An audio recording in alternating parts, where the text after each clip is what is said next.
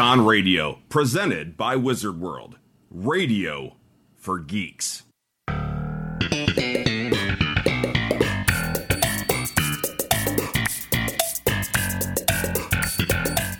this is Kenny Kramer, the real Kramer. I'm telling you, you're listening to the Canned Air Podcast. Enjoy. Giddy up. Hello, everyone, and welcome to another episode of Canned Air, a tribute to comics and pop culture right here on Wizard World's Con Radio. I am Jeremy Colley, and I'm alone in the studio this week as we're taking the week off in lieu of Memorial Day. So in our absence, we are leaving you with an interview we got to do a few weeks ago with the man who inspired Cosmo Kramer, as portrayed by Michael Richards on Seinfeld. He was Larry David's across-the-hall neighbor in the days before Seinfeld, and is now celebrating his 20th season doing his Kramer reality tour in New York City, among other projects. So if you're a Seinfeld fan, you're going to love this episode. So I'm just going to quit blabbing and let you all hear it for yourself. Here is our interview with Kenny, the real Kramer.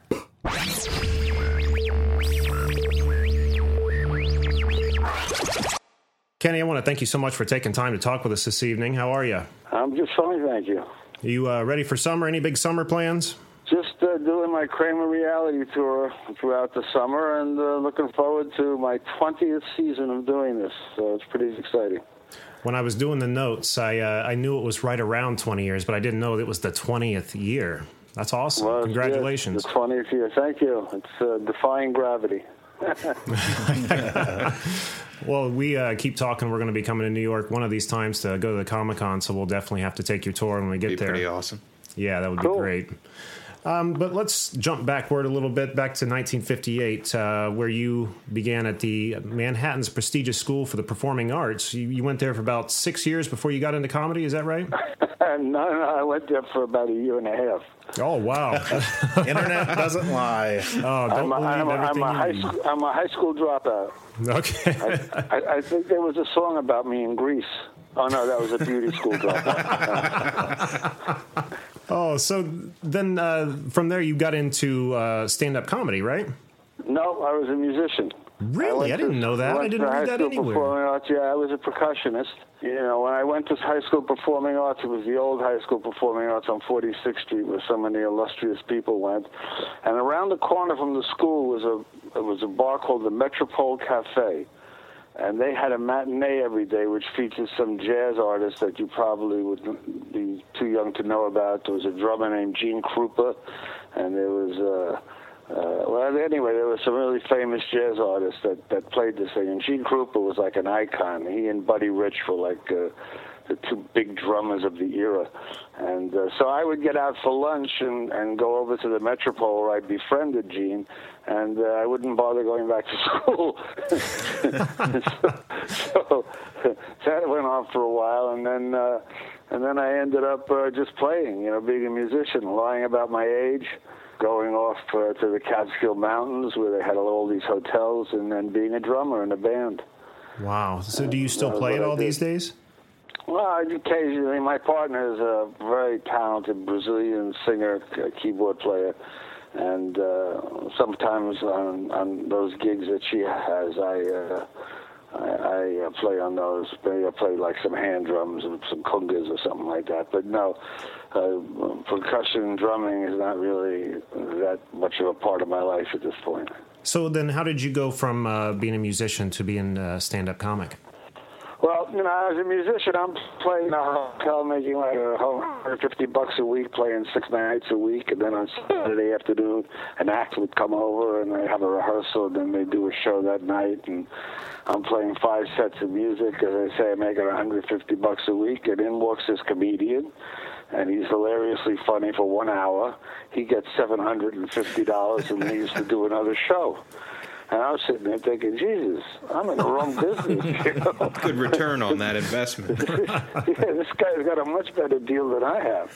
And so it took me a number of years to really get my chops together to begin a career in stand-up. But by the age of 27, I was a stand-up comedian.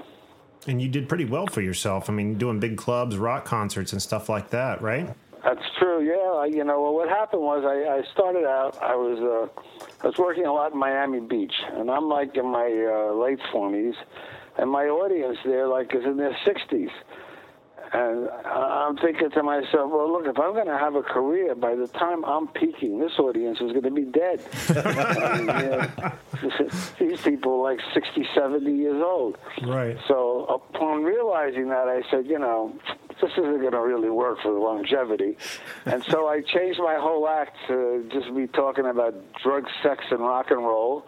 And I got some maniac with a big agency to buy into my idea that I could be opening major rock concerts, because instead of like going through this old dead air with this big changeover when you had an opening act and then a headliner, I could come in middle, and all I need is a pid spot and a microphone, and I could have that audience rocking and rolling with laughter, which would really enhance your show and give it a better continuity. And then I get off, and the headliner's stage is all set up, and boom, they go. He sold me on the idea. Yeah. So Wally Meyerowitz, my agent, who was quite a good agent at the time, he represented such acts as Rod Stewart and Uriah Heep and Eagles and some other acts, and he loved me, and he just put me in all these shows. So I ran around the country being pretty much a rock and roll star. It was a lot of fun. A very decadent lifestyle, I must say, but right. but a lot of fun. That's and so really that's cool. how I became a rock concert comedian. That's awesome. I wish they still did that. Had comedians at rock shows. That would be so amazing. I've seen one. He opened for Chicago. It Really? was pretty good. Yeah, it was a different twist to it, but it was fun. It needs to be more mainstream. Yeah. Absolutely.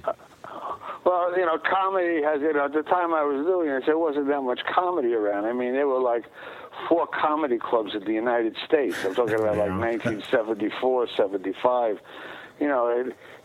Comedy didn't really explode until the advent of cable television came along, and all of these television networks, these new cable networks, realized that a generic comedy club television show is a beautiful thing because it costs nothing to produce, and young people want to see these comics, and that's the demographic everyone's begging for. Makes sense. So they started putting these stand-up, VH1 Spotlight, Evening at Caroline's, Evening at Improv, Def Comedy Jam. There are a dozen of these, and then all these people started coming to see these acts because America went from 4 comedy clubs in '74 to 900 comedy clubs in '84. Yeah, no and kidding. that was the big comedy boom. And it was a good time. Any idiot that had an hour of repartee could make $5,000 a week. It was the golden age of being an idiot. It was the golden age, and then it just became overexposed, and we went from 900 comedy clubs to about 300, and today I think there's probably maybe less than 200. Oh, wow. And the public gets burnt out on things like that pretty quickly. Doesn't Especially take long. nowadays. Why would you go to a comedy club and spend $50, $75 when you could lay in bed and watch comedy clubs on television and smoke a joint and have a beer and not leave your house? So that's what happened to the world of stand-up. Very cool. Now, it was during your stand-up career that you ended up living across the hall then from Larry David, correct? Right, yeah. I moved into this building that was a sort of an experiment. It was a housing project subsidized by the government for performing artists. That sounds dangerous. Yeah, it was quite a fluke. And I got in here as a comedian. I still live here. And Larry... Larry lived on the 24th floor. I lived on the 4th floor, and then after the building had been open a few months, it was completely sold out. And it's a big building. It's 2 46-story towers with, in between the 2 buildings, we have a recreation plaza with swimming pools, tennis courts, racquetball, climbing walls, jacuzzi, saunas, health clubs, restaurants. It's like I live at a country club 2 blocks from Times Square, and. They decided they were going to put on a talent show, for some of these entertainers in the building, and they asked me to put it together. And this is how I come to meet Larry. They give me a list of the comedians. I say, and they're going to pay all the acts, too, that perform. Oh, wow. So everybody I contact, hey, you want to be in this cabaret night that the building's putting on? Pays $150 for 15 minutes of your material on a Tuesday night. I go, yeah, I'm in on that. $10 a minute, yeah, can't beat that. Until I got to Larry David. Yeah, I don't think so, you know. I don't want to do that. Well, that sounds about right, yeah. So anyway, I stayed on this case, and I embarrassed him into doing it. And he was like the biggest hit of the night. Because at that time in Larry's career, it was like stand-up Russian roulette. You know, you never knew it would be like a tremendous explosion of laughter or a bomb that would vacuum the laughter out of a club for the whole night. He was so hit and miss. No gray area there. When he did his show in the building, he was a huge hit. So afterward, I said to him, what was your reluctance? Why were you didn't want to do this? He said, I was afraid of... If I didn't do well and the management saw my act, they might kick me out of the building. So, anyway, he and I became fast friends, and then he left the building to do a show in L.A. called Fridays. And then he wanted to move back to New York, and I finagled this kid who lived across the hall from me who was thinking about a roommate, and I conned this kid into thinking what a great roommate Larry David would be. And that kid curses your name to this day, I'm sure. No, actually, he never had to live with Larry, because he ends up getting the job of this kid. His name was Christopher Brenner. He's 27 years old. He's a graduate of an acting school in Sacramento, California. Came to New York with the ambition of him making it as a New York theater actor. You know, in the 3 years he's living in New York, the most money he ever made in a year was maybe $1,100. Wow. 90% of his income comes from office temping, you know. So, but the thing is, he's 27 years old. He doesn't look a day over 15. He's like 5'3". He never grew a beard. Looks like a little kid. This is it. The truth. Gets the job as the token white teenager on Japanese Sesame Street. Okay? Wow. Honest to God, he moves to Tokyo. He loves Asian women and hasn't been seen since. No kidding. He is living the dream. Wow. Yeah, so and Larry ended up living right across the hall from me, just like it looks on the Seinfeld set. And he was there about 5.5 years, and that's when a lot of adventures and things we went through together ended up as stories on Seinfeld. So, what was you and Larry's friendship like compared to that of Jerry and Kramer's on the actual show?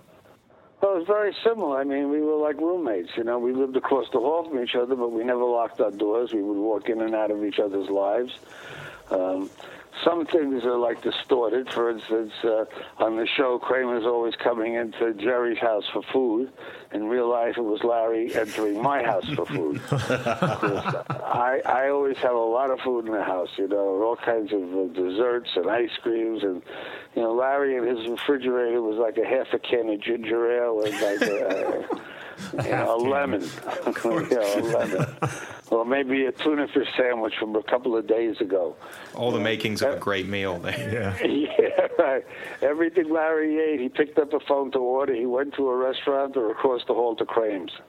And, you know, like I tell you, Larry is the kind of guy that is very self-conscious that God forbid someone should think he's taking advantage of him. So to this end, he insisted that he had to pay for every morsel of food he ever ate in my house.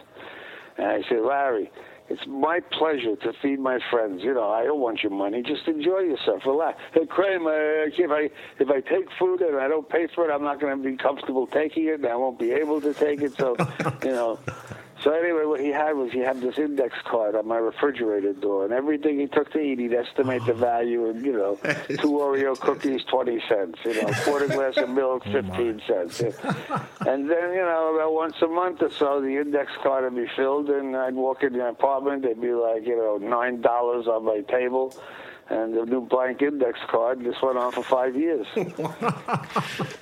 So when the show went on the air, he asked me for some suggestions of things, you know, and I said, Larry, remember that list you used to keep on my refrigerator door? I said, I bet that'd be a good one. He goes, yeah, Kramer, that's gold. Well, I never mentioned it again to him. 7 years later, Kramer's keeping a list in Jerry's house of everything he's going to take to eat. Hey, Jerry, I put it on the list. I took a half a can of Coke. There's no half a can. You open a Coke, you own the whole can. You buy the whole can. Oh, that's great. So some other situations like that I wanted to ask you about, whether they'd be fictional or drawn from real life. One was your apartment layout. Does your apartment at all like what was on the show? Well, in terms of it was like the last two apartments at the end of the corridor facing each other. That it's an actual depiction. But the activity on the show is all happening in Jerry's house. In real life, it was all happening in my house. I see. That's where people were coming in and out. That's where we're having parties. So that part is kind of different. The food was also different. I had food. He never had food in his house. And, but a lot of things that ended up happening, who knew, like, that they would be depicted in a show seen in 90 countries by, hundreds of millions of people. I mean, I never dreamed the world would find out there was a week there I was planning to build levels in my apartment. Awesome. Now, I've got to ask this. Is there really a Bob Sacamano? Well, Bob, a lot of the characters, the names of characters are actual people, friends of Larry's, colleagues of Larry's, friends of writers. Bob Sacamano is a name of a friend of a writer named Larry Charles, who you might know. He did, like, the Borat movies. Yes. And, he has several series he's involved in. He's an executive producer on Entourage. And anyway, he had a friend he went to high school with in Brooklyn named Bob Sacamano. And we've been looking for the real Bob Sacamano, but haven't had any luck in locating him. Oh, man, that'd be awesome to find him. That's the greatest name. But like Alec Berg, who was a writer on the show. Joe Davola was a producer at Fox that worked for Larry's ex-wife. Oh, wow. Who else? Kenny Banya. Well, no, that's somebody else. But, a lot of these names are names of characters. John Molick, a friend of mine, an English teacher from Jersey. Becky Gelke, who was a neighbor of ours in the building. Most of these names are names, but the first time I heard this name, Art Vandelay, I didn't know who that was. Like, usually, the names of these characters bear no resemblance to the character. It was just a tribute Larry did to people, it wasn't based on them. It was just to use their name. So, and I knew most of these names. I get a kick out of it, particularly with my friend John Mollica, who's an English teacher in Jersey, and he used the name John Mollica in an episode called The Pez Dispenser. Oh, yeah. And John was a high school English teacher. All the students would say, "Hey, Mr. Mollica, your name was mentioned on Seinfeld." He'd go, I know. But Joe awesome. Davola, I said, "Larry, who the hell is Joe Davola?" He said, "I made it up." Oh, really?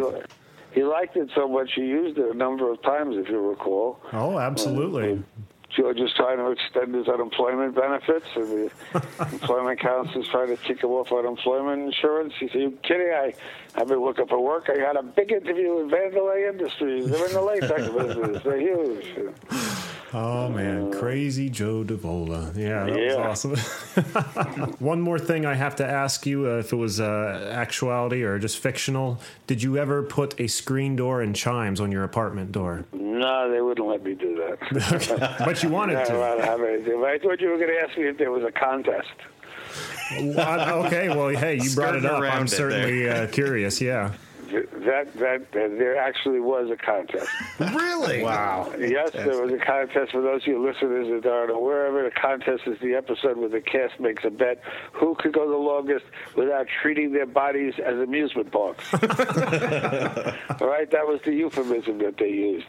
And just in the annals of television history, that's the episode that really belongs in the Museum of Broadcasting. Oh, absolutely. If you think about it, 15 years prior to that episode, Rob and Laura Petrie had to sleep in twin beds in the same room. They couldn't have a double bed that they slept in. Yeah, exactly. And now, 15 years later, you have a show where the cast makes a bet who could go the longest without masturbating at 9 o'clock prime time on NBC. Just think about the annals of television history. What an amazing breakthrough that is. And if that's not an indicator of the changing times, I don't know what would have been. Yeah. Yeah, right.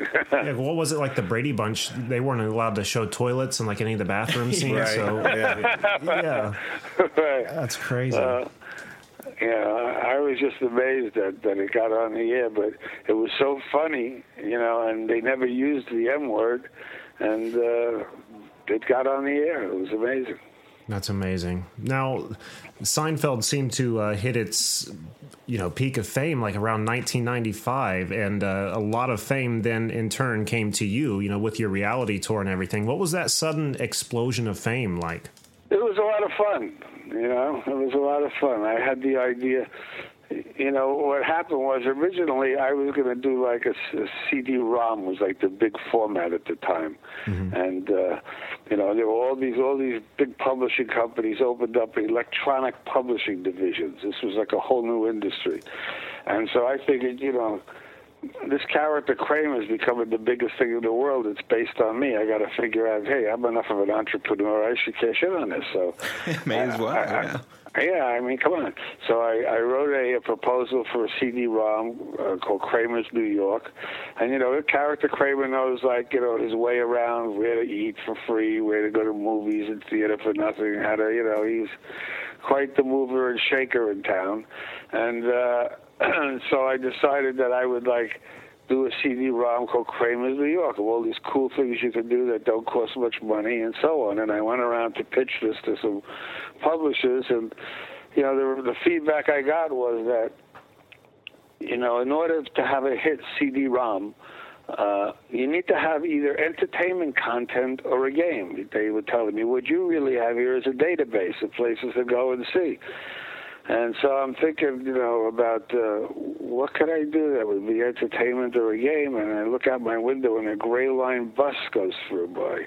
And I'm thinking, people always want to know, that Kramer's based on me. How did that happen? What did that happen? So I said, I got a great idea. I'm going to have a Seinfeld reality check. And then I saw this gray line sightseeing bus, and I said, a tour, a reality tour. And so within a few minutes, I picked up the phone. I called Gray Line Sightseeing. I had a meeting with the president of Gray Line Sightseeing. And I went there and I pitched him that I want to do this CD-ROM. And I want to take it. I want him to supply me with a bus. That would be my official Kramer, reality tour bus. And I would go around and point out these sites in the city that were, part of Seinfeld, that were locations for Seinfeld. And so the guy, Charlie Flayton was the president of Gray Line. He says to me, Craig, that's a great idea, but you ever think of really having a tour? And I said, no, that never occurred to me. They said, well, that's the business we're in. We'd be happy to give you the bus for this project, but we'd like to have a Kramer tour, I said, oh, okay, let's look into that. And so I mapped out a tour route that pointed out all these things like Tom's Restaurant and the office of Pendant Publishing, where George had sex on the desk with the cleaning lady, and the Ted lives in, and and all these things. And then I had a lot of trouble with Gray Line because, we were going to do some test runs, and they sent me some equipment that didn't work, and they were supposed to sell my tickets, and if you called the 800 number for ticket sales, it never answered. So I got rid of them, and I hired my own bus, and I rented my own theater. And on January 27th, in a rainy day, January 7, 1996, I started the Kramer reality tour, and it's been a monster hit since then. For 20 years. That is just beyond incredible. That's a solid gold idea. Yeah, and I mean, it's a must for any Seinfeld fan. I cannot wait to take your tour. The key to it is that it's so much fun, and people have such a great time. You go on TripAdvisor and read some of the reviews. Everyone has an absolutely great time, which is why I'm still in business without spending a nickel on advertising. It's all word of mouth. Oh, wow. Exactly. And we sell it out just about every week. And you've really become a part of the New York experience, I'd say. I mean, you even had Mayor, Rudy Giuliani, give you a public thank you, or did he award you something? Yeah, well, he opens the tour on the bus by welcoming everybody to Kramer's tour, to this valuable cultural venture that Kenny Kramer has started, and he hopes everyone has a good time. It's very nice of him. He was a fun guy, Rudy. I got to tell you. That he did this. I could. It was just a fluke. I sent a fax to his appointment secretary saying that, I'm running the Kramer tour for mostly tourists that visit New York, and would you be kind enough to do a little introduction, a video introduction that I could play on the bus when we, because the first hour takes place in the theater. I do an hour of stand-up before we get on the bus. And I was just amazed. I sent this fax to his appointment secretary. 20 minutes later, I got a phone call. The mayor put you on the schedule for next week. Oh, wow. So I went down to City Hall. Yeah, he was really cool. I went down to City Hall, and we rehearsed, and we did about 3 or 4 different versions of the introduction. And I got to tell you, Rudy Giuliani, I don't know what you think of the guy's got an incredible sense of humor. He's very funny, man. We were laughing and laughing. I can't tell you how disappointed I am that he didn't go on to become president of the United States. Not that I agree with his politics, but it would have been easy to change, the cryon on the video. Instead of, mayor of New York, it would say president of the United States. That'll just give you an idea of how selfish I am, right? It's a pretty strong endorsement. You can't beat that. A fascist leader. My own personal game. So anyway, the tour started. It became huge. And, as I say, it's the 20th season. I started January 27, 1996, and here we are now. And your new season starts up on, Memorial Day weekend? Well, I started already, but usually I like to consider my season like from Memorial Day to Labor Day and from Thanksgiving to New Year's.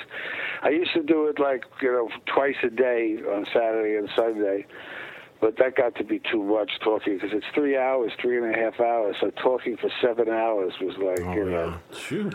was a little rough. So I cut it down to just Saturday and Sunday. And then 9/11 happened, and my business dropped dead. I mean, 80% of the people on the tour are tourists, and they just were not in New York after 9/11. And so I really didn't have enough business to sustain me doing it Saturday and Sunday, so I just did it on Saturdays. And then by the time, so many people had sympathy with New York and wanted to support New York and started coming to New York, and tourism was booming again. But I had gotten used to the idea, if I do it on Saturday, I'm done for the week. I don't have to do anything for next Saturday. So I just figured, screw Sunday. I'm just going to do Saturdays. I'll be done for the week.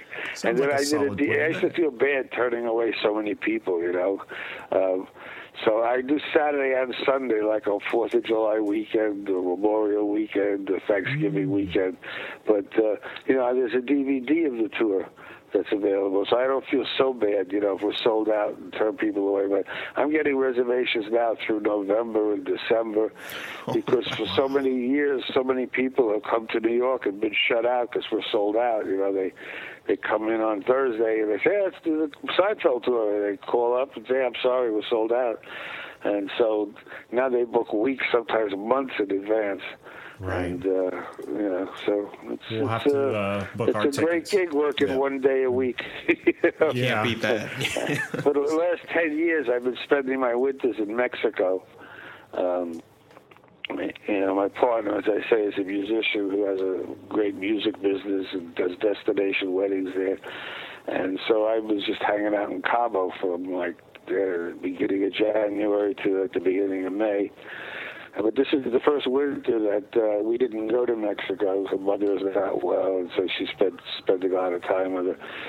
So this is the first winter I did the tour, and I'll be honest with you, it wasn't booming business because people really just expect that I do the tours in the summer. They didn't realize that I was doing tours in January, February, March. And so, like, instead of being sold out, I was a half, 3/4 full for all those months. But now it's picked up again. I'm 4 seats away from being sold out next week. Last week was sold out. The week before was sold out. So it's starting to pick up. The summer season is beginning. I consider the season beginning like a Memorial Day. But, so it'll be another fun summer. That's amazing, and I cannot wait to take that tour. Oh, we'll be there. Yeah, Rest absolutely. assured. Okay. Absolutely. But when is the convention you're coming for? Oh, we don't even know yet. Comic-Con? Probably not these years. Comic-Con? It's going to be New York Comic Con. Yeah, we just have to scrape together some monies and time off work, But next time we're in New York, definitely going to do that. Can't miss it. Okay, well, let me know in advance. You guys can be my guest, but you got to let me know weeks ahead of time. Oh, absolutely. Consider it done. Especially if it's summertime. If you're coming in the summertime. Will do. Okay. Now, you also have a stage show, right? Kramer on Seinfeld that travels all around the world. I just got back from Israel 2 weeks ago. I did a huge show in Tel Aviv. Seinfeld's like a hit in like 90 countries. And you know, my stage show is great for any English-speaking country. And in Israel, everybody's bilingual. So everybody under 60 is bilingual. So it was really well received in Tel Aviv. And my partner, that's been like her lifelong dream to visit Israel. You know, she works on a lot of cruise ships. She works for a company called Crystal Cruises, which is like a 6-star cruise line. And I get to go with her when she does those contracts. So in the 15 years we've been together, I've been to like 70 different countries. But, you know, she's always taken me, so this was the first time I could take her somewhere. And I took her to Israel. I did the show. I did 4 or 5 days of publicity and television, and I did the show. And then we had like a 10-day vacation. And she's Christian, so she did a Christian pilgrimage and, you know, spent Easter Sunday in Jerusalem. And, anyway, so it was really great. But, the Kramer reality tour and Kramer on Seinfeld has traveled. I played all over Australia and just every capital city, which was huge. I mean, we just sold out everything. People over there, they just go crazy for Seinfeld. And, like, I was the closest thing they were going to get to Seinfeld, so they bought into it. And I slowly played like 1,500 to 2,500 seat theaters and, you know, would sell out like 4 or 5 shows a city. Wow. And I played all the capital cities. And to this day, because of that tour, I would guess 15-20% of the people on the tour in New York are Australian tourists. No kidding. Wow. Yeah, I get tons of Aussies. I mean, it's just amazing because of the impact that I had when I was there. Because I had an amazing publicist who was working as my promoter, and you know he's sort of a dilettante. He likes showbiz, but his real business is he has like a publicity agency that has accounts like Toys R Us and Foster's Beer, and really big time. Right. And so he's got 15 like publicists doing placements. So when I'm over there, I'm on every TV show, every radio show. And I was so famous in Australia. I would walk down the street, people honking, screaming, yelling, Kramer, Kramer. Wow. They call me Kramer. Because once you cross the international date line, there's no more R's. The R's will go out of the vocabulary. Kramer. I got a car. Kramer. That's fantastic. I think I'm going to start calling you that from here on out. That's awesome. Why didn't you guys get a chance to visit Australia? I'm telling you, Aussies are the most fun, outgoing, ready-to-party people you will ever come across. That's what I've heard. Yeah. Everyone recommends Australia. They're amazing. They're basically a bunch of drunks. That's the deal. Sold. But they're the happiest drunks you'll ever run into in your life. They're really cool. So, and they've sustained my business to the extent that I would guess 20% of my business are Aussies to this day. Wow. Wild. That is awesome. Yeah. You made quite the impression on them. Yeah, they bought into it, that's for sure. Now, you have furthered the experience for people who are fans of Seinfeld by, in 2013, you became an ordained minister and you can actually marry people. And That's true. Gotta say, I love the catchphrase on your website, why get married by a fake Elvis when you could get married by the real Kramer? That's brilliant. Brilliant. Well, thank you. I've done a number of these. Unfortunately, I have to turn down so many of them because, these weddings are like on a Saturday and I'm booked, or else they're like out of town and the money I'd have to charge them with airfare and hotel is, a little out of a lot of people's reach.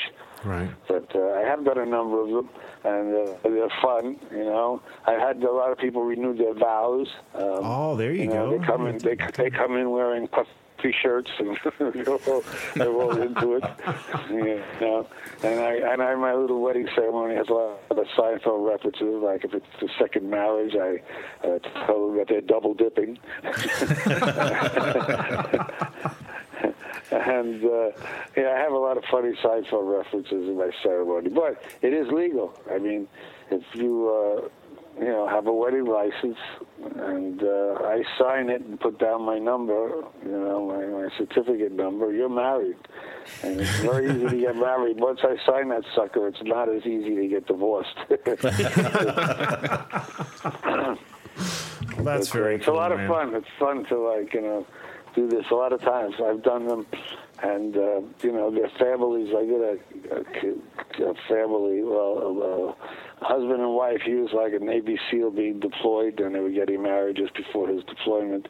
And her family was all in Canada, and they got to watch the ceremony on Skype while we did it in New York. It was fun. It was really fun. Well, that's awesome. And everyone at home, you can check out anything Kenny's been up to, all the stuff he's got going on, the reality tour. If you're interested in having him marry you, go to KennyKramer.com. And also KramerOnSeinfeld.com. That's more about the stage show, correct? Right. And it has clips and jokes and a video bio about me.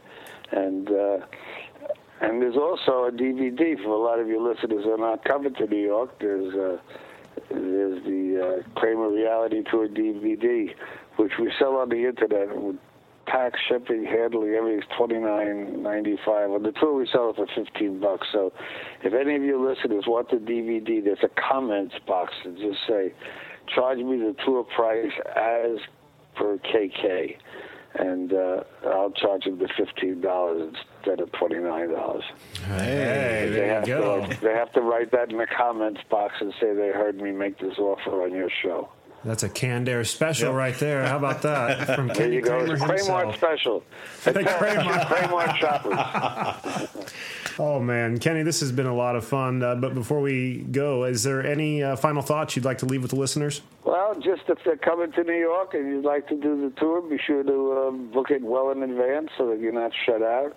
If you want to read more about it or you get reviews from people who've done it, go to TripAdvisor and Kenny Kramer Reality Tour, the Seinfeld Tour by Kramer. And there's a bunch of reviews up there. I got like 30 excellents and 10 very, very goods or something like that. There you You go. get an idea of what it's about. And if you want the DVD in the comments box there, I heard you on this blog, and I'll charge you $15, which is the price we sell it for on the tour. And the tickets are still only $37.50, which is the same price. In fact, the tour was spoofed by in an episode of Seinfeld. Yeah, how did I the totally... Muffin Top episode. Yes. Of course, your tour looks a lot cleaner, more dignified than the one Cosmo had going. Right, but the one Cosmo did was $37.50, which is what my tour cost. It was 3 hours long. And in the first few years on the tour, we served the original Kramer's Famous Pizza with a beverage and a surprise dessert, which was a Snickers bar with a knife and fork. Perfect. And so they spoofed it, on Spike Pearson, who wrote the Soup Nazi episode. He spoofed the tour on an episode of Seinfeld called The Muffin Tops, where Kramer had the Peterman Reality Tour, $37.50, 3 hours long, came with pizza, but his pizza was on pound bread. My pizza was a pizza. Anyway, so people ask me all the time, did you get the idea to start the tour when you saw that episode? And the answer was no. The tour started, 4 years before that episode. Yeah, but, quite the opposite. It was very flattering that they did that, and it was really cool. That's awesome. So anyway, yes, come on to New York. Tell your listeners to come to New York, and KennyKramer.com, or, I do theaters, colleges, and corporate events. For corporate events, I sometimes, I call on my roots from stand-up comedy and go out and talk to, sales organizations as a demotivational speaker. Nice. The best kind of Because speaker. people are much too tense. You got to learn to just lay on the couch and not answer the phone. That's the way to go. Words to live by right there. Right. So for theaters, colleges, corporate events, Kramer on Seinfeld is the website to visit. And hope I see you guys in person one of these days. Yeah, me Rest too. assured. Yeah, me too. Well, thank you so much, Kenny. Okay, bye. All right, everyone, and there you have it, our interview with Kenny the Real Kramer. We really hope you enjoyed it as much as we did. We had a great time talking with him. He's a hell of a nice guy, as you just heard in this interview. Don't forget to check out what he's got going on at KennyKramer.com. And like Kenny was saying at the end of the interview there, if you are interested in buying the Kramer Reality Tour DVD, go to his website, place your order, and in the comments box, write, "Charge me the tour price as per KK," and then mention that you heard this offer on the Canned Air podcast, and he'll give it to you for half price. You can't go wrong for those of you who can't make it to New York to actually take the tour. And also go to KramerOnSeinfeld.com if you're interested in reading more about his stage show, or if you're interested in having him come speak at a corporate event, or even having him marry you.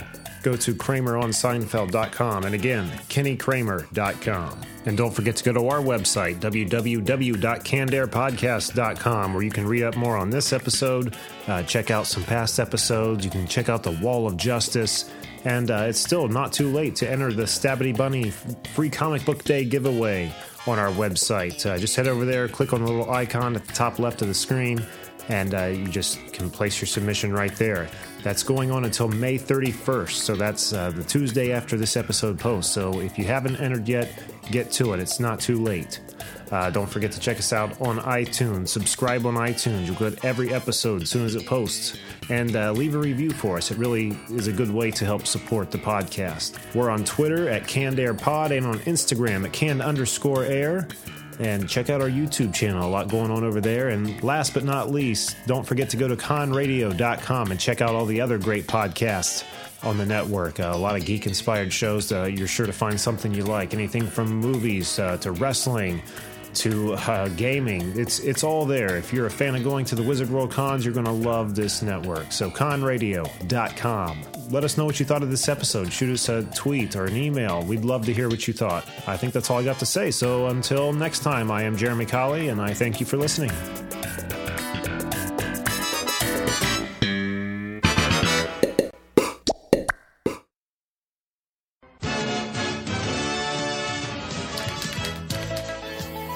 Hey, Joey, why don't you come over here and spray paint your name on the wall? But I don't wanna. What are you, chicken? Hold on there, boys. Wow, it's Flint! Instead of writing your name, write CannedAirPodcast.com and help spread the word. Well, that's a great idea. Now we know. And knowing is half the battle. G.I. Joe!